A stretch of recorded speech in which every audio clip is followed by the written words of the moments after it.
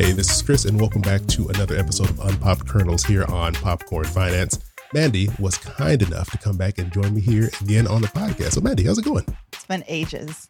It's good to see you. It's been so long. You look different. You know, my beard, I'm sure, is grown out. You lost your hair. What happened? They had a full head of hair last time we talked.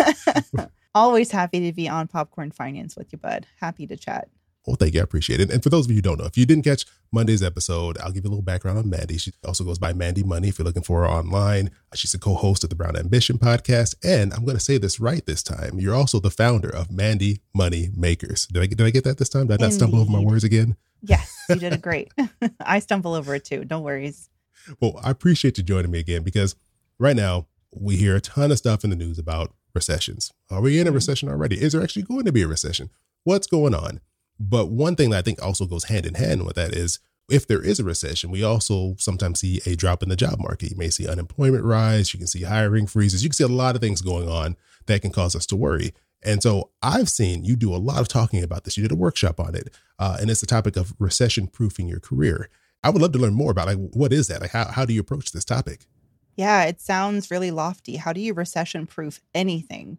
But I believe wholeheartedly in the fact that there's always going to be something. It's always going to be something in the economy, or maybe it's personal challenges that you have, but there's always going to be something that could potentially, throw your career for a loop. So I am always in favor of creating the kind of career that is super resilient to outside forces. And I have done this over the course of my career. I quit 6 times in 10 years, and I learned the power.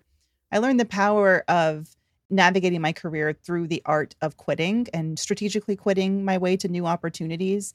And I also learned how to create a really resilient career so that even as, I graduated during the Great Recession, and yet I, as a journalism major, nonetheless, as a print journalism major, nonetheless, that's tough. Okay, into a dying industry, into a world that was going up in flames.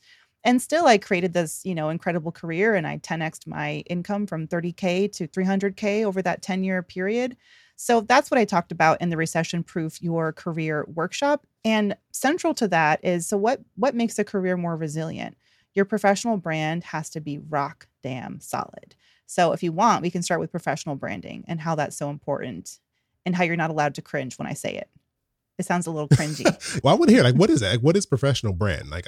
I maybe could guess, but I'm sure I'll be wrong. So I want to know more about what that means. It's very simple. Professional brand is that when someone thinks of the thing that you do, your job or your skill set, that they automatically think of you along with that. So if I'm someone and I am at a company and I hear that a job is opened and I know that that job is, for example, a marketing director.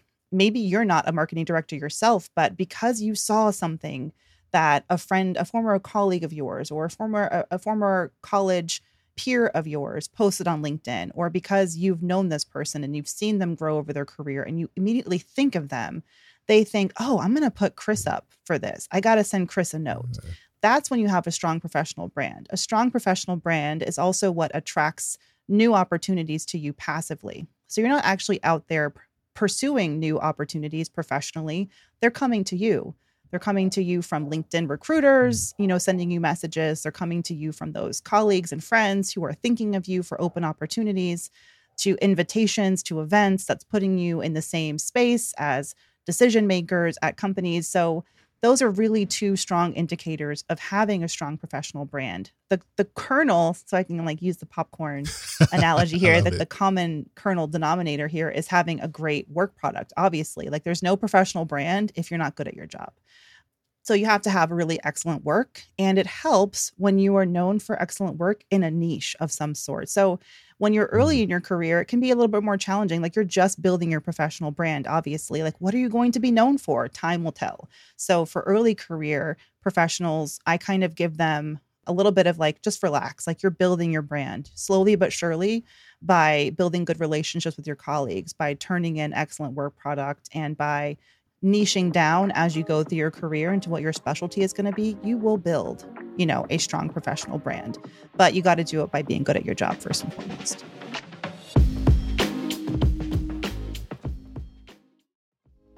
Okay, so my next question is, because as I'm learning what professional brand is, I probably should have known about this a long time ago, is how do you get known for doing those things, right? Because I'm like, okay, if I'm excellent at my job, I'm like, I'm going to do really good at this one particular area that my company needs me to do. Yeah. How does that then translate out to like the broader, world or network of people? I know. This is usually the part when I'm speaking to my career coaching clients or my Mandy money makers. My audience is BIPOC baddies, so women of color. And this is usually the part where they get really uncomfortable because you got to tell people about it, Chris. You can't be the best kept secret. You can't. You have to find ways to share your work. So in Mandy Money Makers, for example, we have a whole week where we focus on professional branding. And I talk about building your brand internally at the company that you work for, and then also externally. So we can talk about that for a second now. So internally, building a great professional brand, that's turning in great work. It's about building relationships beyond your team so that your name is known in other departments. And you can do that by offering to help out colleagues in other teams, by putting your name in the hat for internal awards or, most valuable whatevers of the month or of the quarter. One of my favorite ways to actually spread the word of your work is by sending a recap email to your team or to your boss, your manager, in whatever fashion feels, most natural to you so that they're aware of what it is that you're up to. Those are ways you can build your brand internally.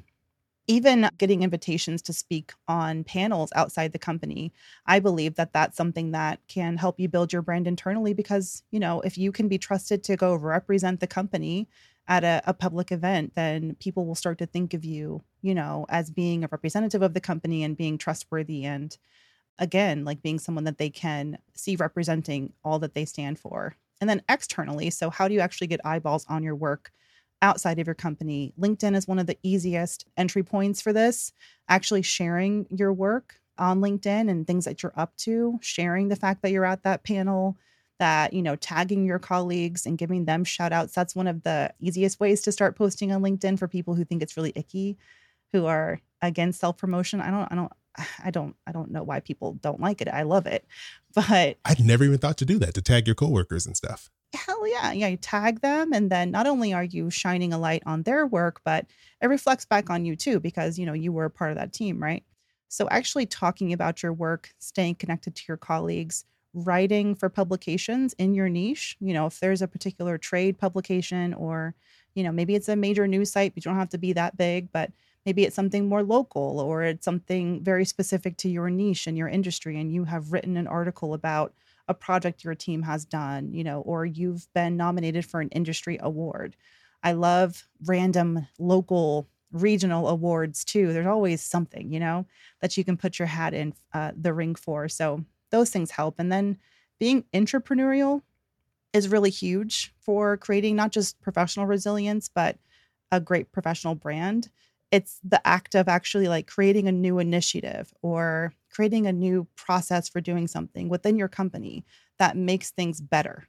And having an idea, pitching it to stakeholders, getting it approved, executing it, and then putting a bow on that. Like that is an entrepreneurial endeavor. And those types of projects are the ones that help you get seen as, being worthy of a promotion or a raise. So professional branding is huge. And it's especially huge at a time like this when companies are having to make some tough decisions about who to keep and who to drop. And the stronger your brand, sometimes it's completely out of your control. You can have a great brand and still laid off, as I've been laid off before. But if it won't save you from getting laid off, it'll certainly make it easier for you to bounce back if you were to get laid off and find a new job. I hope everyone listening to this, if you're not already building a personal brand, it sounds like an amazing idea and something that we all should be doing because it sounds like it's just a much more strategic way to go about your working career and making those moves and being prepared. And yeah, I wish I would have talked to you sooner. And before we get out of here, again, where can people go find you? Where can they connect with you and find more of this amazing advice and work that you're doing? Yeah, you can find me at Mandy Money on social media. You can find me mandymoney.com. It's my website where you can find out how to become a Mandy Money Maker yourself and all about my coaching services. Right. All that's going in the show notes. Please go connect with Mandy. And thank you again so much. I really enjoyed this conversation. This is one of my favorite conversations I've had in a while. No diss to any previous guests, but this one hit me because I've had some really bad jobs. I'm a competitive person. I'll take it. So what you're saying is I win. All right, I'm putting you at the top of the leaderboard right now. Mandy's at the That's top. all that matters, is that I won something, right? Okay, cool. Always nice to chat with you, bud. Thank you so much. It's always great talking with you. Hopefully, we'll be talking again soon. Yeah, absolutely.